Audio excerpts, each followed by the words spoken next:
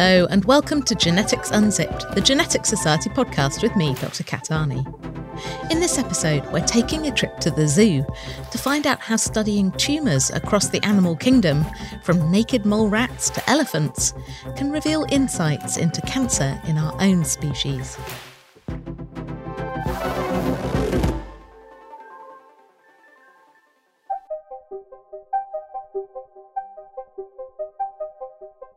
In 2014, geneticists at the University of Kiel in Germany published a paper describing tumours in two different species of tiny freshwater hydra. Little more than a tube with tentacles, hydra comprise three distinct groups of stem cells. One of these groups, known as interstitial stem cells, turned out to be the source of the cancers, which severely impacted their growth and fertility. It's important to note that these tumours were entirely spontaneous. The researchers didn't use any techniques such as genetic modification or treatment with chemical agents to induce them. But while hydra may be the simplest organism currently known to develop cancer, they are far from the only example outside our own species. Cancer has been found on virtually every branch of the tree of multicellular life, from the simplest to the most complex. Invasive cancer is medically defined by whether or not tumour cells have broken through the basement membrane that wraps around tissues and organs. Some types of organism don't have this barrier layer, yet can still be affected by cells multiplying out of control. For example, plants develop large growths known as galls, usually the result of infection or parasitism. Tumour-like masses can be found in red algae, and invasive growths have been spotted in mushrooms, while simple moulds can start proliferating in abnormal ways that are similar to cancer. One recently published list of animals known to be affected by cancer stretches over more than 20 pages, including a lineup of marine creatures that reads like the menu from the world's weirdest sushi restaurant. There are cockles, clams, crabs, catfish, cavefish, cod, corals and quahogs, damselfish, angelfish, jewelfish and goldfish, smelt, salmon, sea bream, weedy sea dragons and more. Curiously, comb jellyfish and sponges seem to be remarkably resistant to cancer, with no known examples of tumours documented to date. One species of sponge, Tethya wilhelma, can withstand around 100 times the dose of X-ray radiation that would kill a human, providing a fascinating model system for studying cancer resistance that could reveal clues to help our own species stave off the disease. Tumours turn up in frogs, toads and other amphibians, and have been spotted in a range of reptiles, such as snakes, turtles, tortoises and lizards. Cancers appear in many species of bird, from parakeets to penguins, cockatoos to cassowaries, black-bellied whistling ducks and common or garden budgerigars. And then there's the curious case of a three-legged robin with a cancerous mass in its belly, which arrived in the possession of a Mr. H.K. Cole of Chicago one day in 1919. And from aardwolf to zebra, our fellow mammals are also affected by all manner of cancers: whales, wallabies, baboons, badgers, bongos, and everything in between. These surveys of cancer across life have challenged the persistent but incorrect belief that sharks don't get cancer. Tumours have been spotted in multiple species of sharks, including the most notorious of the family, the great white. Regardless, this misconception has led to the needless slaughter of millions of sharks to make cartilage pills that are sold to desperate cancer patients, despite multiple clinical trials showing that they're ineffective. There's also evidence of cancer in animal species stretching back through the fossil record. In 2003, a research team visited the museums of North America with a portable X-ray machine, taking images of over 10,000 dinosaur bones and revealing signs of tumours in multiple individuals from the duck-billed hadrosaur family. In 2020, Canadian researchers published a diagnosis of osteosarcoma in a specimen of the fossilised herbivorous horned dinosaur Centrosaurus apertus, dating back around 75 million years. And there's even a likely tumour in the leg bone of an ancient stem turtle that last roamed the Triassic seas around 240 million years ago.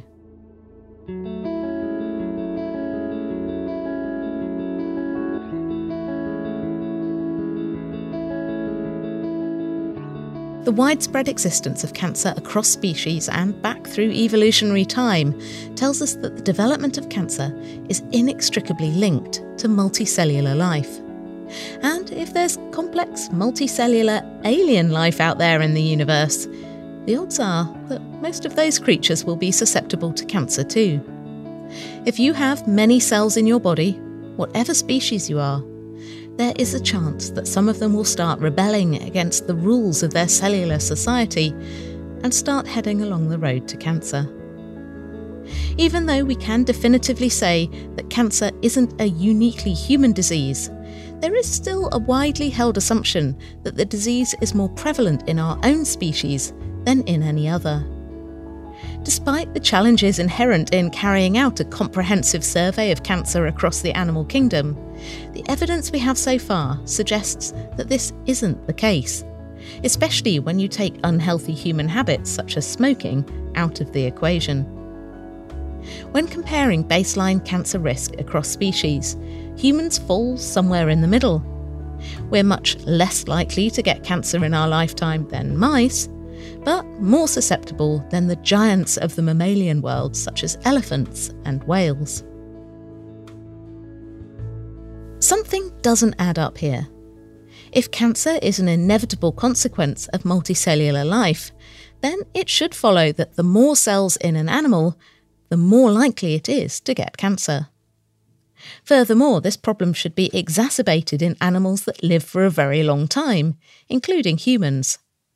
Yet, based on the data we have, the chances of developing cancer as a function of body mass and lifespan are roughly the same across species. This observation that cancer risk doesn't track neatly with lifespan or size is known as Peto's paradox, named after Richard Peto, the British statistician who first noticed it back in the 1970s.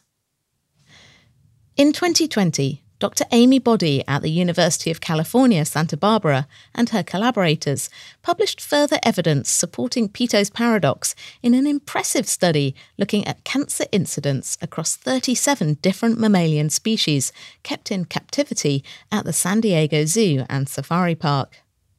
Their findings show that there is no correlation between lifespan, body mass, and the prevalence of cancer across species.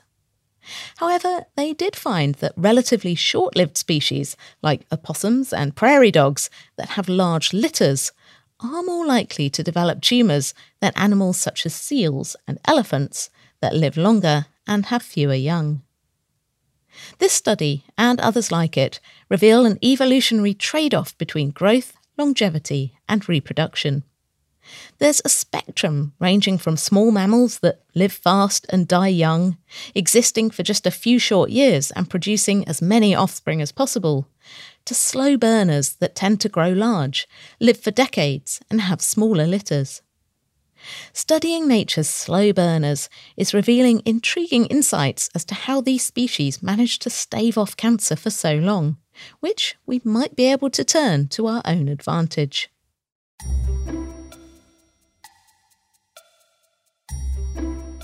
Perhaps the most famous example of a long-lived cancer-resistant mammal is the naked mole rat, a colony-dwelling rodent that can live for up to 3 decades and most closely resembles a wrinkly sausage with teeth.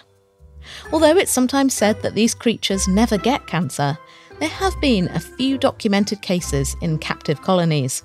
Yet the disease is unusually rare for a small rodent. The exact reasons for their remarkable cancer resistance are unknown and, in some cases, highly contentious. One idea is that the animal's low-calorie, low-temperature lifestyle reduces the production of damaging free radicals within their cells. Another explanation lies in altered levels of hormones and other molecules that drive cell growth, in their polyphenol-rich vegetarian diet, or in the highly unusual repertoire of immune cells found in naked mole rats compared with mice. Naked mole rat tissues make an unusually large and sticky version of hyaluronan, a kind of cellular glue that might reinforce contacts and communication between cells, preventing them from becoming cancerous. Cells from naked mole rats are also more resistant to stress and DNA damage than those from other small rodents, and are highly sensitive to contact inhibition, ceasing to proliferate if they become overcrowded. Other species have solved Peto's paradox in their own way. For example, capybaras have particularly vigilant immune cells that seek out and destroy rogue cells before they can grow into a tumour. And elephants have solved the problem in a different way, as we'll find out after the break.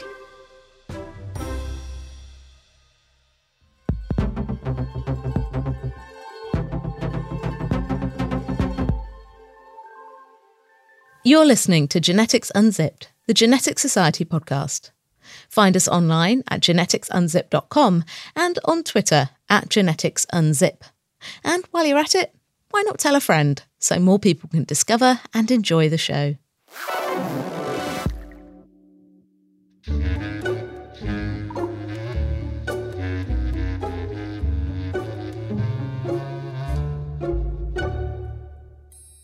There aren't many great scientific stories that start with a trip to the zoo, but this family outing certainly made a big impact on the world of cancer research, in more ways than one.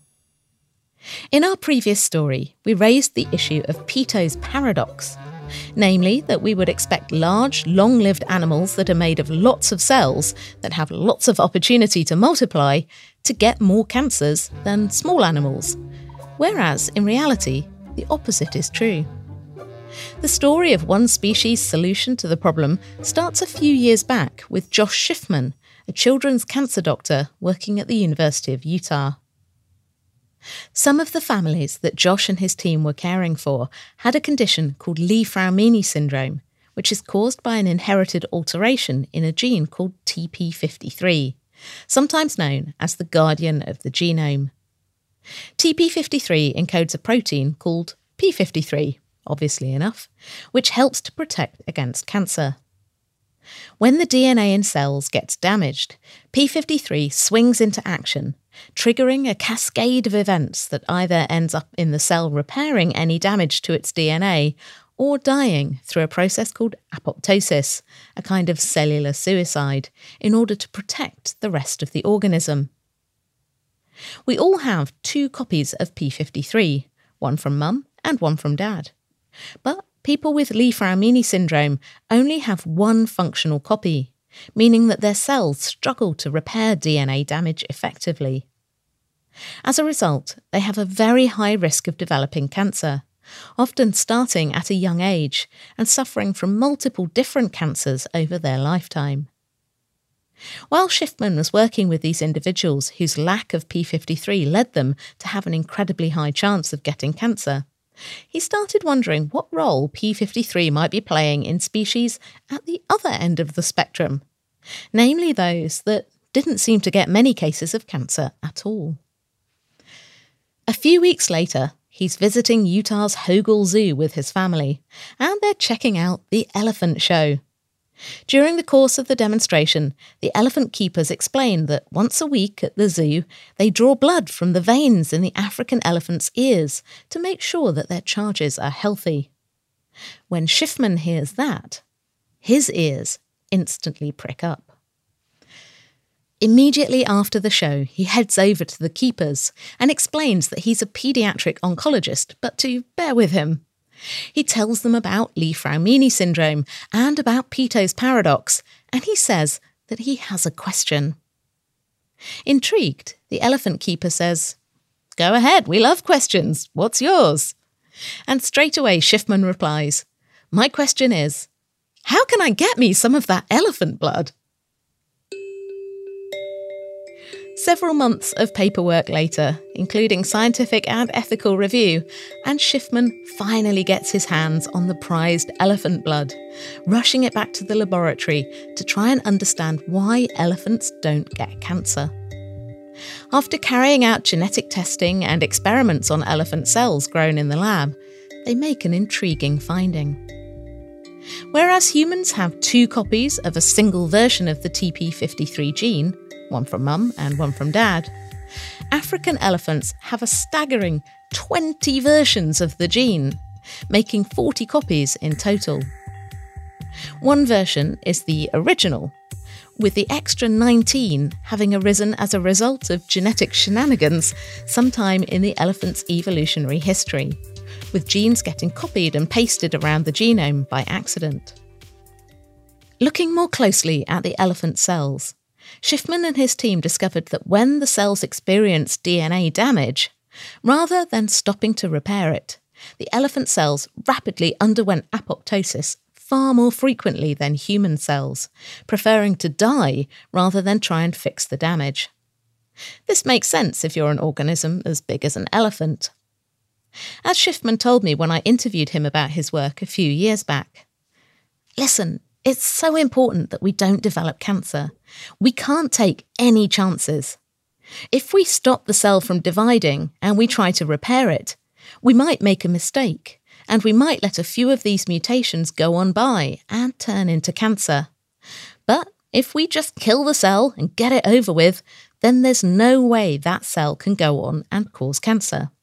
We're elephants, we have plenty more cells where that came from. We'll just start over." At the same time that Schiffman and his team published their findings in the Journal of the American Medical Association in October 2015, another team of scientists at the University of Chicago, led by Vincent Lynch, also published a paper showing exactly the same thing. Not one, but 20 different versions of TP53 in the African elephant genome. Intrigued by when this duplication might have happened, and if it had anything to do with the evolution of the elephant's mighty size, Lynch and his team compared the number of copies of TP53 in African and Asian elephants with DNA sequences from preserved remains of 3 long-gone giant elephant ancestors: the American mastodon, woolly mammoths, and Columbian mammoths. As might be expected, all these species had the regular TP53 gene. But while the African elephant had 19 extra versions, the Asian elephant had around 12 to 17, and their relatively recent relatives, the Columbian and woolly mammoth, boasted around 14 copies. However, there were just 3 to 8 in the American mastodon genome, a smaller species that lived around 50,000 to 130,000 years ago and split off from the ancestors of elephants roughly 25 million years ago. This is a pretty good indicator that being able to evolve an enormous body size, for elephants at least, is linked to having extra copies of TP53 in your genome. So far, so fascinating. But that's not the end of the story.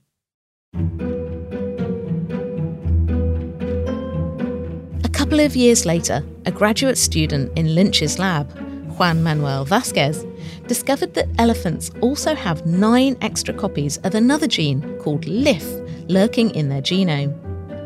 Like the extra copies of TP53, these bonus versions of LIF have ended up scattered through the elephant genome as a result of genetic copying and pasting sometime back in the evolutionary history of the species. In most cases, this has resulted in what's known as pseudogenes, so-called zombie genes that are effectively dead or dormant because they don't have the control switches around them necessary to turn them on and off. However, there was a notable exception. One of these 9 extra LIF genes, known as LIF6, happened to have landed next to the on switch for another gene, allowing it to become activated again. Not only that, but the on switch is responsive to P53. So when a cell is damaged, P53 switches on LIF6 and triggers the cell's self-destruction pathway. Using genetic engineering techniques to knock out the LIF6 gene made the elephant cells less sensitive to DNA damage, although only slightly, suggesting that there are other cancer protection mechanisms at work in these gigantic animals. There's another final twist in this tale. while having extra copies of genes like TP53 and LIF seems to have been very useful for elephants in enabling them to grow large, live long, and avoid cancer, it doesn't seem to be a mechanism that's used by other large, long-lived animals, such as whales. Instead, it seems that each species has evolved to solve Peto's paradox in its own way, a menagerie of malignancy that we can learn from. Studying cancer and cancer resistance in other species allows us to open nature's toolbox, revealing the recipes and ingredients that have evolved over millions of years to produce different cancer defence mechanisms and modify risk. In turn, this helps us to gain deeper insights into the vulnerabilities in our own human cells and how we might, one day, overcome them.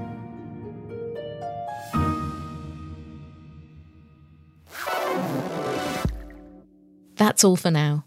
If you'd like to find out more about cancer across the animal kingdom and its evolutionary history, then check out my book, Rebel Cell: Cancer, Evolution and the Science of Life, out now in paperback, ebook and audiobook, with signed copies and bookplates available at rebelcellbook.com. We'll be back next time taking a look at whether our genetics can influence how our lives turn out, and what, if anything, we should do with this kind of information. For more information about this podcast, including show notes, transcripts, links, references, music credits, and everything else, head over to geneticsunzip.com. You can find us on Twitter at geneticsunzip, and please do take a moment to rate and review us on Apple Podcasts.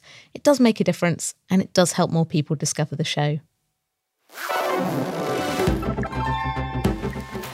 Genetics Unzipped is written and presented by me, Kat Arney. It's produced by First Create the Media for the Genetics Society, one of the oldest learned societies in the world, dedicated to supporting and promoting the research, teaching and application of genetics. You can find out more and apply to join at genetics.org.uk. Our theme music was composed by Dan Pollard, our logos designed by James Mayle, and audio production, as always, by Hannah Varrell. Thanks for listening, and until next time, goodbye.